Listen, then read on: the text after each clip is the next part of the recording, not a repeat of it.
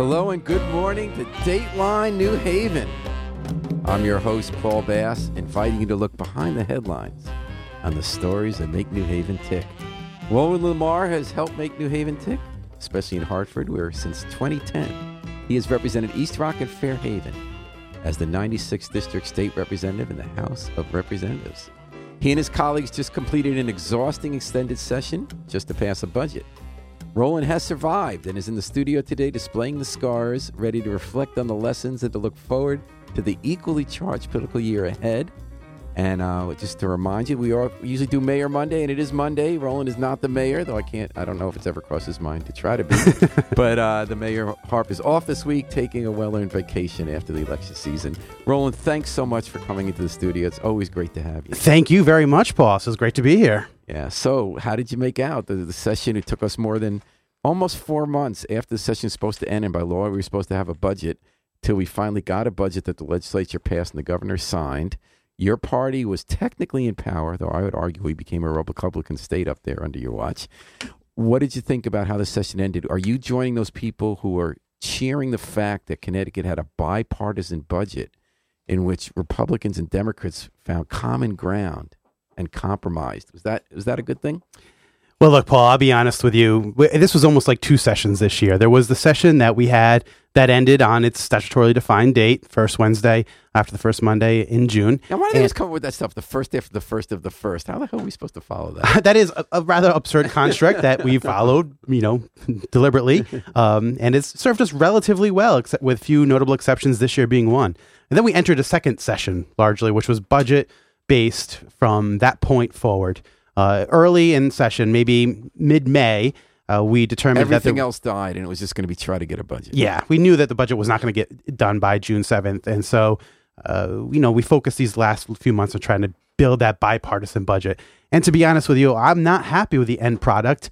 But to be fair to those who were in the room, who were negotiating it, and I place incredible amount of trust in Senator Looney being one of the chief architects and negotiators on this, they felt that this was the best budget that they could get out with enough votes to sustain a governor's veto. I frankly, I entered that budget vote not sure which way I was going to go, knowing I was going to be disappointed in myself, regardless if I voted yes or no. Ultimately, I determined to vote no. I didn't want to be seen sanctioning these sweeps of environmental efficiency funds and our green bank and elimination of earned income tax credit dollars and a variety of other important principles that I thought we had achieved over the last few years. I did not want to endorse those cuts, and I felt like they were the wrong direction for our state. And I felt ultimately we started from a construct in which liberals like myself, and I myself identify as a liberal, we were never going to win that battle of a bipartisan developed budget. And ultimately, the final product was not something I felt I could condone or endorse. So you voted no. So I voted no. You turned your back on your party leaders like Martin Looney, who were trying to get the work done. Yeah, no, I did. And again, I would have felt bad endorsing those things had I voted yes. I would have felt like I was selling out some core liberal priorities and accomplishments over the last 6 years. And I still to this day feel bad voting no, because I know that Senator Looney, someone who I've looked up to and who's delivered every major piece of progressive legislation through that Senate in the last 20 years, everything has gone through him. I have complete faith in him that was the best budget that he could have gotten out. Because you got sandbagged by a couple of Democrats who played to their Trumpian white suburban base, first in gutting affordable housing law, and then voting for the Republican version of the budget, which the governor didn't sign, but then put into play a bipartisan budget because you had too small a majority to pass a Democratic budget. Yeah, we have a tied Senate. Right, it's an 18 Senate in the House. So I want to get back to 2 points, Roland Lamar. One is that larger question you raised about when you decide to vote against your leadership when they're doing the best they can, and what it means when your own party gets sandbags you. But first, I want to get into the specifics you raised. Every budget is a stew. It always includes some compromise, even when it's your own party that passes it. Because 2 years ago, it was Democratic suburbanites who passed such an unjust education allocation that a judge called it unconstitutional. You were giving money from poor districts to rich districts, and that was you guys without the Republicans. So if you're going to be a legislator, if you're going to make laws, if you're going to try to have some influence, you're going to have to compromise and decide when something just you can't vote for and when you got to take what you can. Like Ronald Reagan said, take 60% and call it a victory, because in the real world, that's what you get. What specifically, you mentioned environmental sweeps. Most of us don't know really what that is. What were the parts of the budget that made it impossible for you to vote for it? Well, there were a few things. And to start with, again, one of the major victories that I claim in my tenure, serving on the Finance Committee, being elected in 2010, starting in 2011, and being one of the people who helped push this issue through the House, was the Earned Income Tax Credit, which we developed at the state level, which was supposed to take the federal level that you receive, an Earned Income Tax Credit, and match that to 30%. And we have, year after year, reduced that credit to the point that it's at 22.5% now, which honestly is what does that mean, 22.5%? So, Earned Income Tax Credit is if you're too rich to be on welfare, you make too much money, but you make not enough money to live on, you get to deduct from your taxes. It is the very definition of the working poor. That's who's eligible for this, because you have to have a job and you have to earn income to be eligible for it. It was basically Bill Clinton's way to support the poor without raising taxes. It was before Bill Clinton. I mean, he promoted that in a big way as a way when you couldn't, quote unquote, raise taxes. What you did is you just cut taxes on the poor. That's exactly right. And ultimately, the product we have today ended up balancing our budget on the backs of the poor, namely through this Earned Income Tax Credit. So what was the credit? What does it mean that it's a 22.5%? So now, say you get $1,000 from the federal government in an Earned Income Tax Credit. You would, as a Connecticut resident, get 22.5% of that, or $225 as your state and tax how much credit. do you have to earn between what and what for that? It depends on your family size, but qualified individuals, I think, go up to $52,000 for a family of four, I believe. So basically, if you pay any taxes but you earn under $52,000 for a family of four, you get a credit for 22.5% of that of your federal equivalency. Yes. What do you mean what you're paying in federal taxes? So it's all based off of your federal tax return. So if the federal government, based upon taking your average income and your deductions, they ultimately determine how much of an Earned Income Tax Credit, how much tax do you deserve back from the federal government, rather than us having a whole separate sheet or a whole separate form, or us having to recalculate but it's it still ourselves. Based on your state taxes. It's still based upon how much income because there is a federal income tax. Yes. So what did we cut it from what to what? 27.5 down to 22.5. Did we cut also the eligibility limits, or just how much you can We cut? did not. The eligibility limits come into place on income when we pushed people off of Medicaid, right? I mean, that's another... Okay, so number one for you, a bottom line issue is Earned Income Tax Credit. That's right. What was the next bottom line issue? The number of individuals we pushed off of Medicaid. And how many was that? That ultimately, there were different numbers over the course of the year. It's probably about 7,700 additional people were pushed off of Medicaid, and that's on the backs of what we did a few years ago, which was 20,000 additional people pushed off of Medicaid. This is the poorest of the poor people who receive Medicaid in our state, and we just continue to define the eligibility limit. So now, if you're at 128% of the federal poverty limit, or above, you don't receive subsidized health care. What else were your bottom lines here? The rating of our energy efficiency dollars on everyone. Because every single one of us. What is that? Okay, so every single one of us on our electric bill, and I encourage people to look at their electric bill, they're contributing a portion of their payment every month to an energy efficiency fund, which is supposed to get us away from fossil fuels ultimately, and make us energy independent, have our state invest in clean energy, renewable resources, and those dollars have been collected from every one of us for years, and it sits in a fund, and those dollars are reinvested towards solar installations or combined heating systems or water installations, whatever you can find that is a renewable resource, we would invest in with those dollars so that we can eventually get away from fossil fuels. And those dollars were rated and put into a one-time sweep to balance our budget, which means it just helped us for this 1 year. Sweep means we take the money out of it. We take the money out of it, we put it into so that will not go to promoting alternatives to fossil fuels, right. even though that's the basis on which. Now, you sound like those conservatives who are mad about rating transportation funds, and they want a lockbox, which liberals often don't like is they say we should have a general fund and democratically decide where the money goes. Yeah, no, I side ultimately with a lot of the conservatives who feel like we are not investing enough in transportation as well. And in this particular case, it was But clearly isn't there a problem defined. if we have too many of these lock boxes and dedicated funds? Doesn't that take the democracy out of decision making? And we say certain interest groups get a guarantee on specific line items when in fact we should be doing a budget as a whole? This is different from a traditional lockbox because it never was actually something that people were paying taxes on. It was dedicated from the beginning. From their energy bill. From their energy bills. A specifically designated component of that was towards earned energy income efficiency. tax credit, Medicaid, people thrown off Medicaid, rating the energy efficient funds. What else did you object to? Rating of the Green Bank, which was where we actually utilize a number of dollars to leverage private market dollars to do solar installation. So What is the Green Bank? the Green Bank is one of the first in the nation, award-winning structure that we developed in 2013, I believe, which was intended to utilize these millions of dollars that we'd collected to go out to the private market, to leverage private funds to ensure that they're investing in alternative fuels in Connecticut. Because we knew that our dollars themselves, if we collect a few $1 million, we're not going to be able to radically change our energy resource mix in Connecticut.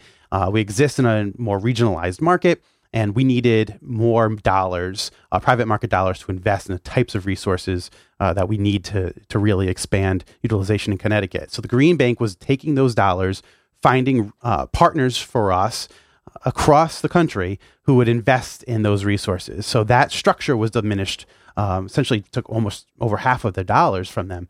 So it makes it much harder for them to go out to the private market to leverage funds to develop green construction industries. And where did that money go? It went into just one time. It was a one-time sweep. We use it for this year to solve, and next year, because we took money from next year as well, to solve our current budget sort of, I don't want to call it a deficit because we're not quite sure where we'll end up at the end of the year, but our current perceived deficit was solved by taking these dollars in each of these two annuals. Mm-hmm. And the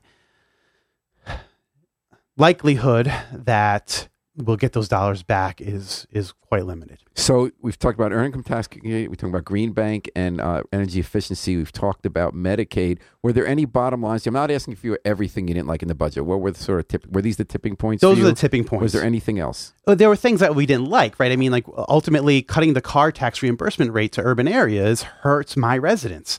It's fundamentally unfair. Like cutting pilot hurts New Haven residents here. But underfunding education. Greenwich is getting an $865,000 bonus this year, while New Haven's probably going to see a multi-million-dollar cut. These were things that frustrate me, and ultimately I understood where the formula was going and why it was being developed in such a way that I probably could have lived with a little of that. Mm-hmm. But on top of all of these other yanks and pulls and movements that just ended up balancing our budget on the backs of poor folks, I couldn't vote yes. I couldn't in my conscience vote yes. So what would you have done instead to make up that money? We had a $1.5 billion projected deficit for a 2-year, $40 billion or so budget at one point. That had to be made up. That's a lot of money. Yeah.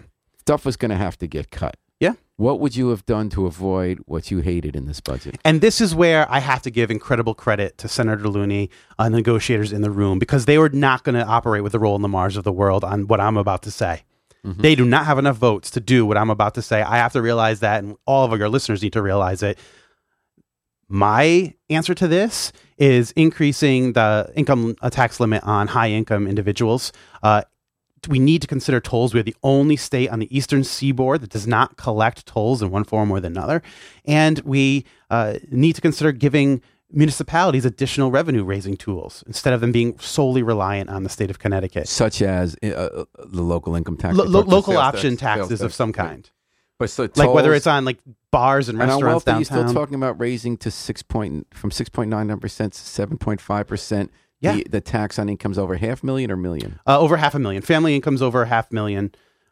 And I think there's growing numbers. The higher you go, like if you were to say, well, we'll only raise income taxes over $1 million, then you'd get a few more votes. But ultimately, I think to reach the revenue that we're talking about, you need to structure income tax rates, two additional income tax rates, one for family incomes over $500,000 and those over $1 million. And what would that go from what to what? I think right now they're at, all at 6.99. I would move them to 7.5, 7.75. So you go 7.5 for the $500,000 to $1 million and 7.75 above. Now, what the Democrats who abandoned ship and made this a Republican legislature, they argued, coming from Brantford, come from Milford, we just can't raise taxes anymore. It wasn't that the main argument? That we can't go along with any budget. But the budget they voted against did not include those income tax raises. So what was in it that they objected to? There were local option taxes in the Democratic budget. What's a local passed. Option tax? We essentially allowed local municipalities to generate their own revenue to offset some cuts that were coming their way. Such as? I think it was like a 1% entertainment tax, essentially restaurants and bars downtown. 1% of those dollars would be utilized at the local level. Extension of hotel taxes. There were a series of small local option taxes. But that doesn't affect the suburbs the way it affects the city. It fit into a narrative that Democrats in this state are running against, which is and fairly, we've lost a lot of seats. We had supermajorities in the House and the Senate that we have lost cycle after cycle. And so the remaining Democrats feel like this narrative is what's holding us back and holding Democratic policies in other areas back, is that we're losing on the budget. We're losing on how we manage our fiscal security as a state. And they felt like this narrative the Republicans were winning on, even though the evidence tells us, all evidence tells us, people do not move for taxes. Like one guy, two guys might move, but we have the highest number of millionaires and billionaires per capita of the state, and that number has grown. The narrative is that they're all leaving. Aetna left, GE left, Alexion left. The people who a few hedge fund people leave for Greenwich and other parts of Lower Fairfield County, and all of a sudden our revenue projections were down quarter after quarter after quarter because of high income earners paying less than we thought. Yes, because high income earners paid less than they thought, but not because they're moving. One guy moves, an older gentleman in his mid 70s. Who was moving anyway, moved, and people wanted to point to that guy and essentially say, well, because he left. That guy? I forget what his name was, but he was one of those Greenwich billionaires, and I don't want to put the wrong name out there. In my mind, I know who it is, but it's a quick Google search because he was pretty vocal on his way out. And we've seen the Brennan Institute and a series of other economic institutes do evaluations of this and essentially say, we've had 2 income tax raises in Connecticut over the last 8 years. And after both of them, our percentage of millionaires and billionaires actually increased in Connecticut. But the narrative is that we have seen a loss in revenue and a loss in major employers while we have raised taxes a lot. Yeah. And part of that are changes to the economy that have nothing to do with our tax rates. That is the replacement. That was a global financial crisis hit that hurt Connecticut more than any other state, in which we displaced RBS and UBS, Royal Bank of Scotland, UBS, I actually forget what those initials stand for, 2 large trading floors in Stamford, Connecticut, with hundreds to thousands of employees, all making substantial amounts of money. Those jobs are replaced with middle income to lower income retail jobs. That's where our economy has shifted. Where did the trading jobs go?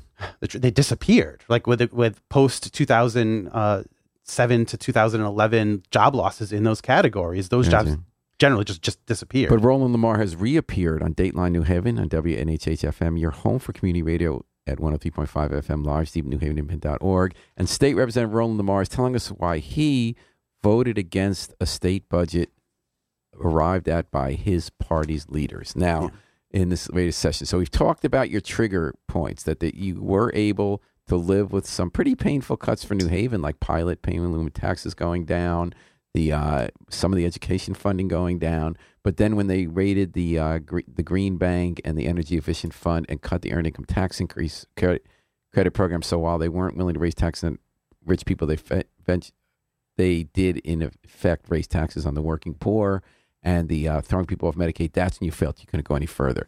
Yeah, now, and pilot and education fund cuts, there are ways you can mitigate those things in other areas. You can do a series of notwithstandings in school construction to help soften the blow for our boards of education and what they have to reimburse the state for when they overspend in some areas. We do that every year. Our board of education will come up to us and say, well, we overspent in this area. Can you get a law that essentially says we don't have to repay it? There are ways that you can mitigate against some of those cuts. At the city level, there are things that we could do to help make right for the city of New Haven. And ultimately, we were in communication with city leaders across the state, essentially saying, through a series of tough cycles, we've been able to keep you whole and or expand the number of dollars that are coming home locally. This year is going to be different. We had a sense that was going to happen. And we were able to communicate that well in advance of them having to come up with their final budgets. They didn't know the right number. They didn't have any ability to budget because we were so late in getting our act together. But they knew that a cut was coming. So we felt we could mitigate some of those cuts, and I felt like I could live and I could justify where we were going. It was the cuts that ultimately hurt individuals who have no opportunity to recover from substantial life changes that we were incorporating in that budget. Pushing people off of Medicaid hurts in a way that an individual cannot recover from. Taking the earned income tax credit and reducing the number of dollars in their pocket hurts them in a way that they cannot recover from. People are relying on those checks. Food insecurity in New Haven, for instance, there are people who are missing out on meals, kids, because of those decisions. But Lauren, let me now put you in the position of responsible lawmaker. How many Democrats voted against this? What was the final score in this budget in the House? The final budget was 127 to 23, I believe. So everyone went for this. So basically, you could take a stand and not be hurt with your urban constituency, but you're still not hurting your party's leaders because you were a safe no. Does that take away from some of the courage of what you did? And could it look just like posturing by a politician who's in fact very involved in getting his party elected, does care about his issues very much, but in the end, you had the freedom to do this without really bothering your party leaders because this thing was going to pass anyway? Yeah, there was no profile of courage award for this. Yeah, vote. no, I think that's exactly right. And if it seems like I'm trying to claim one, I want to disabuse people of that notion. That this wasn't a profile in courage. I wasn't a swing vote on this issue. Ultimately, this was passing whether I voted yes or no. The incredible work that negotiators and leaders did to get to this final product, I felt like need to be articulated because it was. What if it had been close? What if your vote was going to determine it and Martin Looney said, Roland, we got the best we could with what we fought for. I need your vote. What would you have done? I think I still would have voted no. I would have voted no. You would have said, Marty, no, even though what we're going to get is Marty will say, hey, Roland, you know as well as I do that we're going to get something worse if you vote no now. Because if it goes into another crisis, the governor either is going to have to make more cuts because his purview of what he can cut is limited under the rules of the state budget. You're really going to hurt your people more if you vote no and this doesn't pass. I would have voted. I'll tell you why. I mean, the Senator Looney angle is difficult for me because I respect him so greatly, and he's the work taking he's it very done. hard. The criticism he's getting in New Haven, I know he's taking this very hard. He is, and he does not deserve it. And I'll be clear with people on that. He does not deserve it. He's dealing with a circumstance that, in that we got a product, was remarkable. But I'll tell you why I still would have voted no. Because at some point, and again, I self-confess to being a very liberal person, and my worldview is shaped by trying to ensure that we help and not hurt as many people as possible in vulnerable situations. And at some point, we were no longer listened to. What if they said, and they might have had reason for saying this, if you kill this budget with your vote that's really going to determine the outcome, the Democrats will definitely not have a majority in the legislature next year, and all these things you care about are going to get decimated.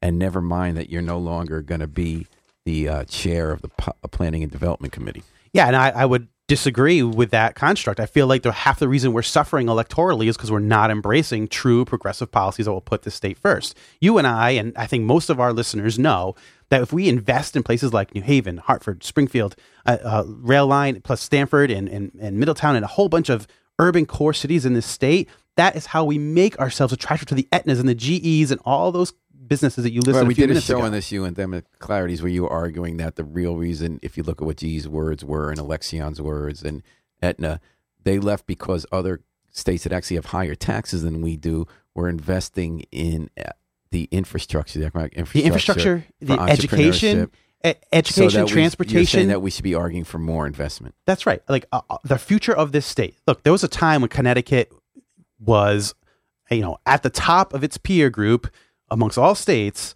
in attracting, people who want to live in robust, vibrant, beautiful, leafy suburbs. And when that was all of the rage, Connecticut excelled because we had the best version of that. That is not what people are looking for right now. If you look at demographics, folks over the age of 55 are returning back to urban areas, and people under the age of 30 want to live in vibrant. So why urban is the narrative that we've taxed and taxed and taxed, and people are really mad? Independents, who are the largest voting bloc, over 800,000 in Connecticut, are really mad at the Democrats. They blame Malloy. You have no 18 people currently running for governor because it's like this given that the Republicans are going to sweep next year. Why are people in Connecticut not seeing it your way? Are they dumb? No, because ultimately, at the end of the day, when people vote and when they see their pocketbook, they're concerned with protecting what they have, and they want to just get a little bit more. They want their lives to be a little bit easier. They're going to fight and work every day. They don't want to take steps backward. And you're saying that more of those people vote than the people you were concerned about with the earned income tax credit? That's right. And if they feel like something's going to come at a cost to them, even if it's in the long-term good, they're not sure that they can afford the cost. Or that they can trust the politicians to steer the long-term good. That's a fair criticism.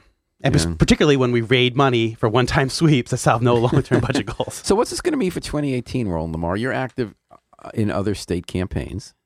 And right now we are tied, Democrats and Republicans in the legislature, where because there's a Democrat in the Senate, because there's a Democratic lieutenant governor, they get to break the tie, because we saw that wasn't good enough. The House is, what's the margin now? It is 79 to 72. And people feel that can really flip. Yes. And Governor, what's it going to take next year? What races are you going to be focusing on? And where there are all these progressive groups that have sprung up since Trump. We saw this in other states in these elections, that they're going to go after that suburban vote who they feel can be peeled away.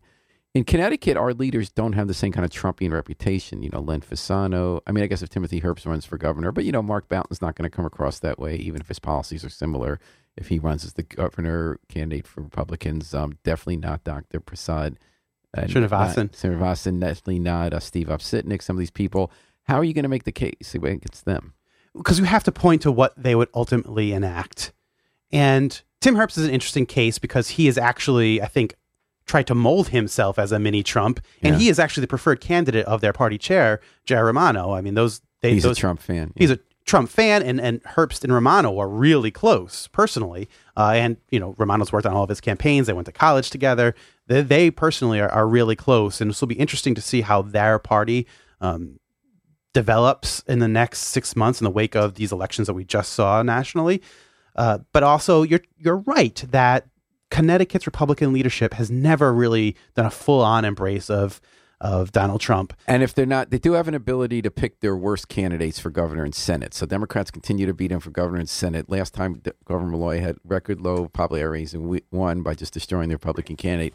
But what if they do pick a Boughton, assuming his health gets better, if they do pick a Clarities, if they do pick, Fasal's not running, but if they do pick a Opsitnik or a Srinivasan? Because you can point to any one of these people, and ultimately the policies that they would enact would be very similar. I mean, people like to, I don't know why they like to forget. They like to forget the sort of anti-immigrant fervor that was developed in Danbury under a congenial, likable guy, Mark Boughton. I like Mark. Mark is a guy that you could hang out with and you like the guy.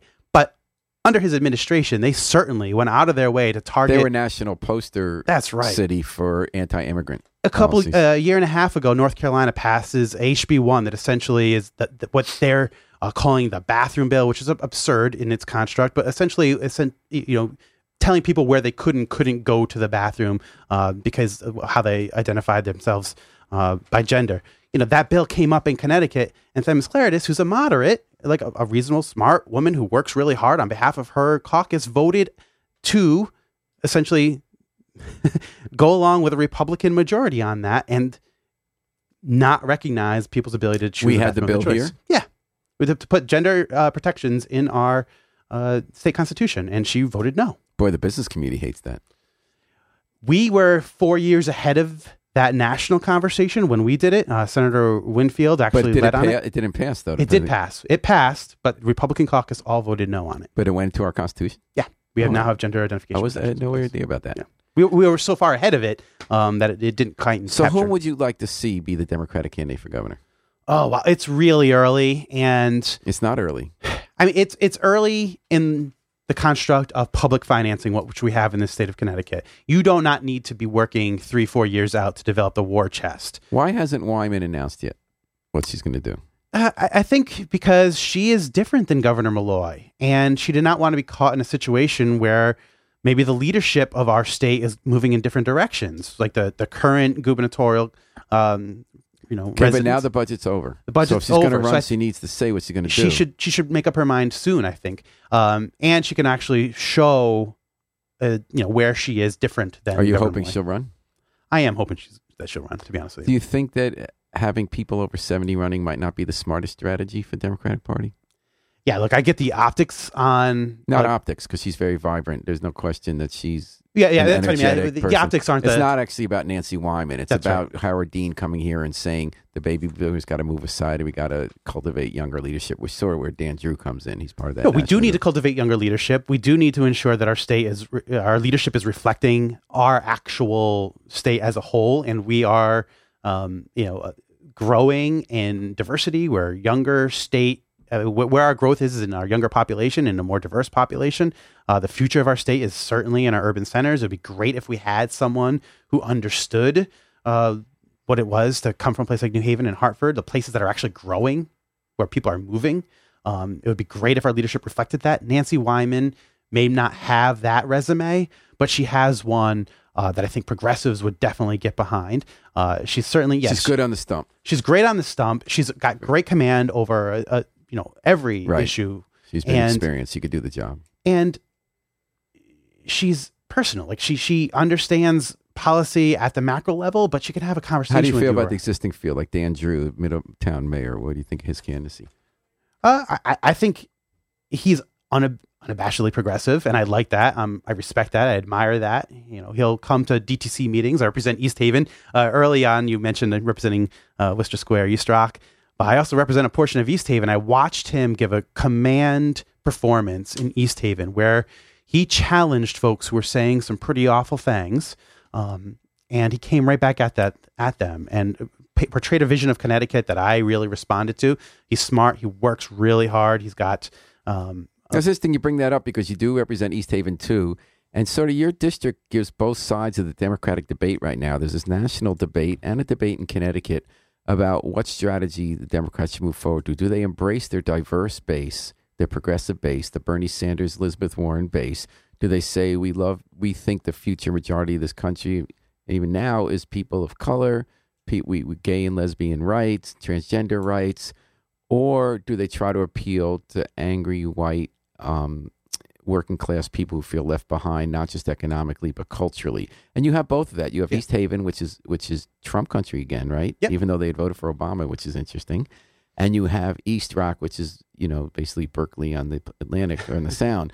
How do you see that playing out? Where do you go on that debate, and how do you campaign in East Haven? So to be fair, most of my antagonistic emails and phone calls come from East Haven, and I think it's a fair criticism to suggest that my personal politics are more aligned with my New Haven base than my East Haven base.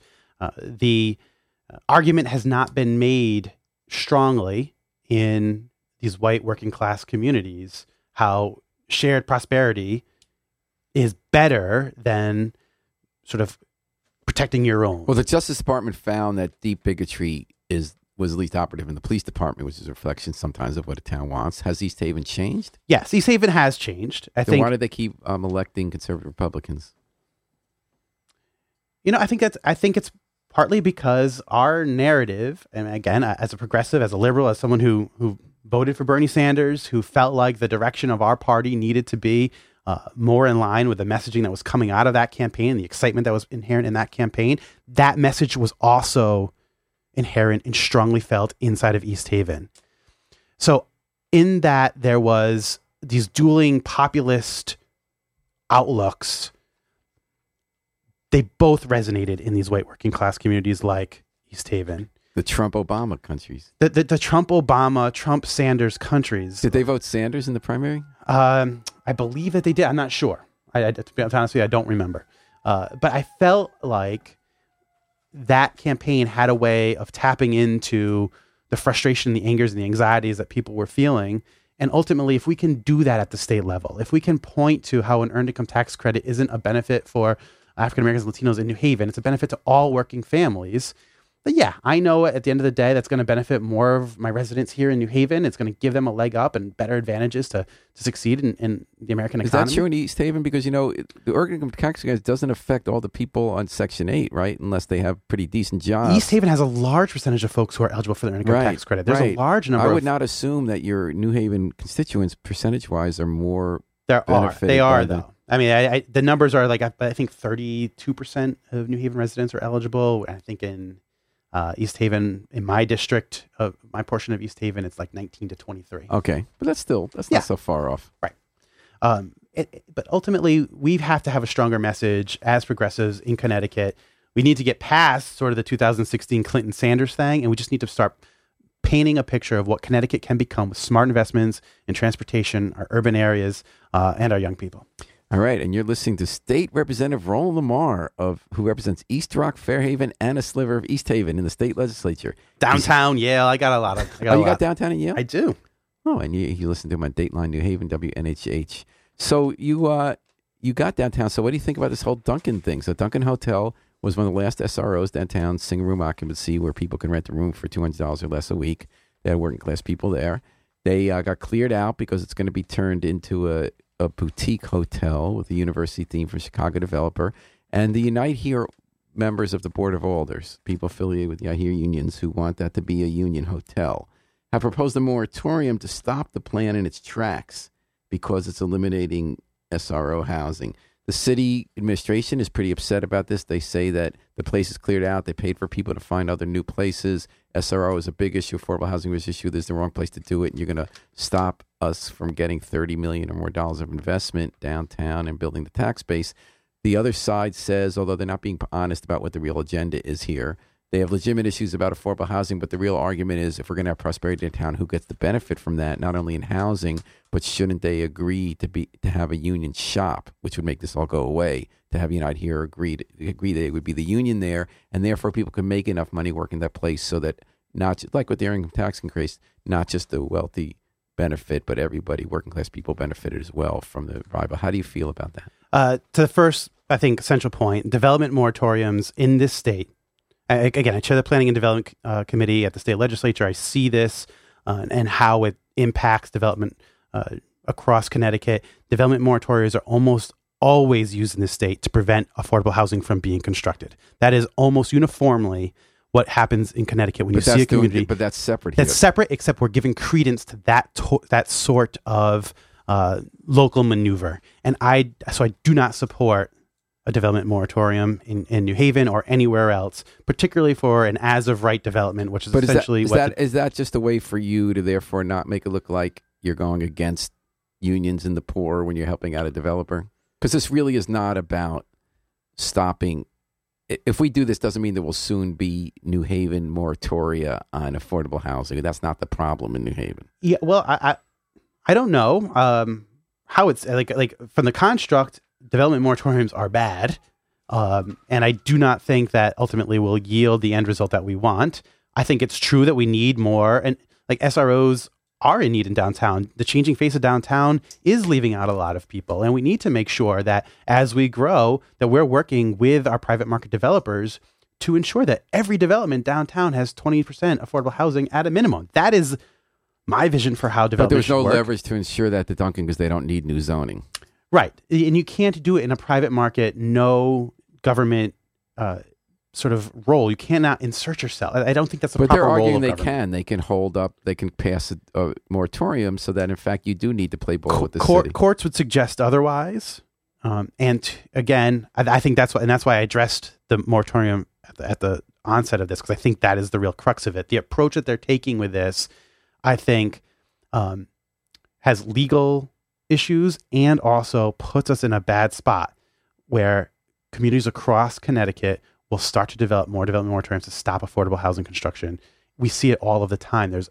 But do you really believe that a left-wing moratorium in New Haven is going to get somehow influence towns that want to do it anyway to pass right-wing moratoria. Yes, that's how court decisions work. Oh, so you think what is the legal problem? Right now, you cannot like what you have to do when you're considering land use applications or where you're evaluating whether or not a specific development meets your current zoning code. You look only to the use of the land, and this is not the use of the land. They'd have to insert themselves. What they propose to do at the Duncan runs consistent with our zoning code.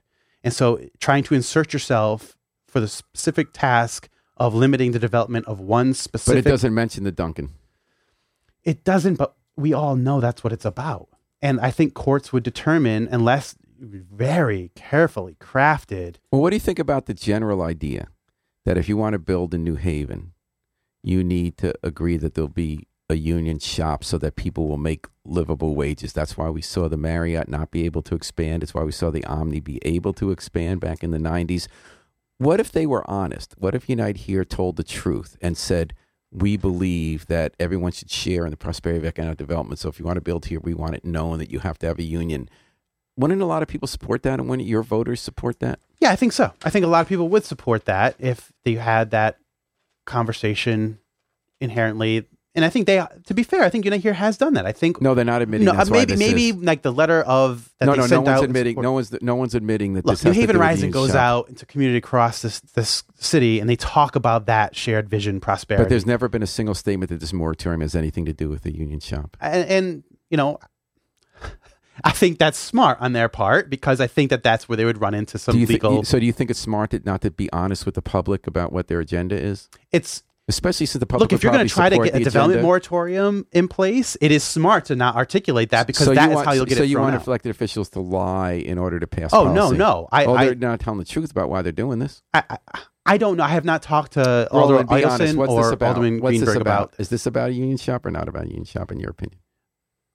I don't know. I'm not intimately engaged in this. I frankly feel that, if we're going to have a boutique hotel downtown, I would love that to be unionized. I think they should have that fight after construction with their workforce, and they should go in and aggressively lobby those individuals to form a union after it's constructed. But they know that the leverage is now. It's not later. They don't actually have the leverage now. I mean, that's the thing. Like, they have to try to insert a way to have later. Leverage. If they're doing everything as of right, what leverage will the union have later? This is a tough environment for union organizing. Donald Trump is going to be naming people to NLRB. It's going to be tough to get a union.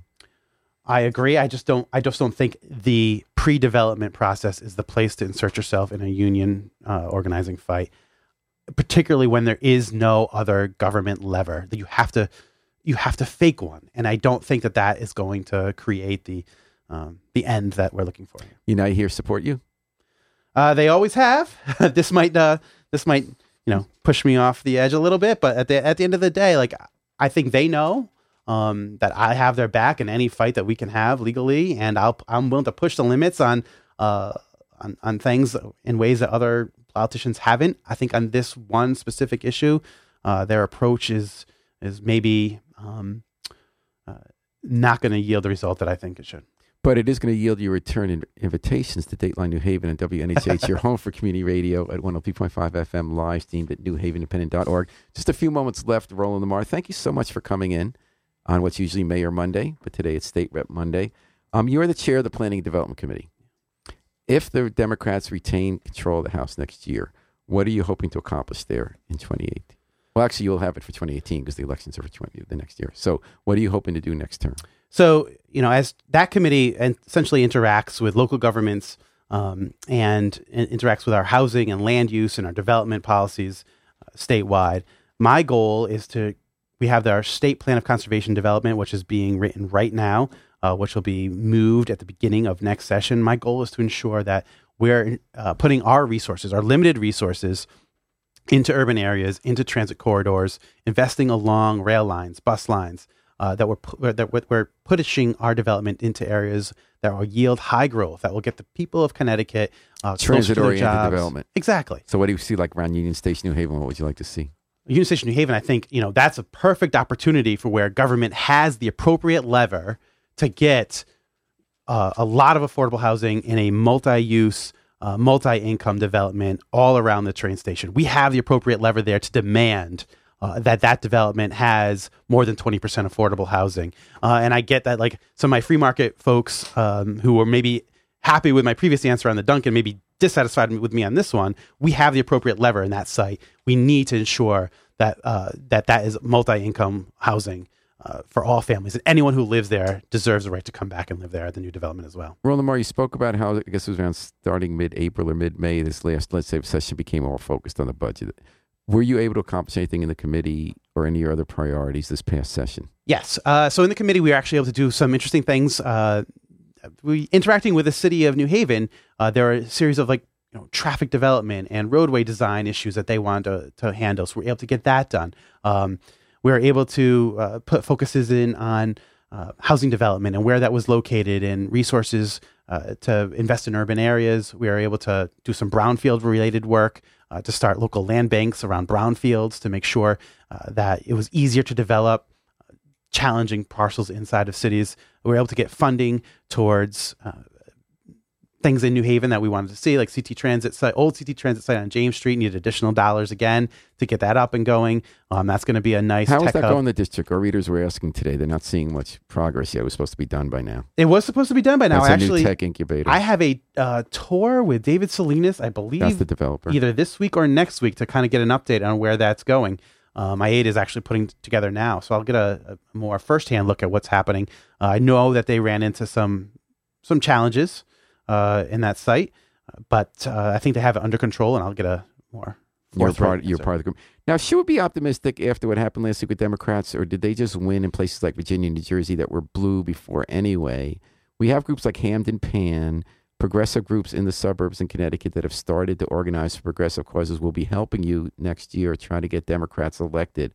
But people say between redistricting and the narrative that the Democrats are running in retreat from, that they shouldn't get their hopes up. Yeah, we should. 2018 is going to be a good year. Gosh, I would love to say that 2017 portends a great 2018. I don't think that we can hold on to that too strongly. I know that groups like Action Together Connecticut, Hamden Pan, there are some great groups in this area, and there are great groups across the state. They've got to remain vigilant and active and organized and get more and more people.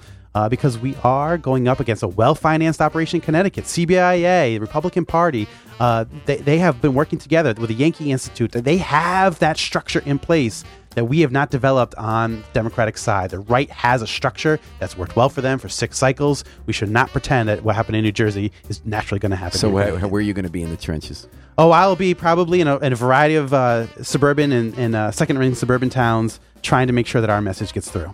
All right. Well, I hope you still have time to stop by Dateline New Haven Always. at WNHH Radio, because it is always great to have you on, Roland. Thank you so much, Paul. I think you were born for radio. Are you saying I'm not attractive enough for television? I'm not saying that at all. I just have no expertise when there, it comes okay. to TV. Anyway, thank you, Roland. Thank you for joining us today in Dateline New Haven at WNHH. Thanks to our guest state rep, Roland Marr. We're taking it out today with the Afro-Semitic experience, but not with our usual song, but with Eliyahu Hanavi, Elijah the Prophet, may come speedily in our days. Have a great day. Thank you for joining us on New Haven's home for community radio, WNHH.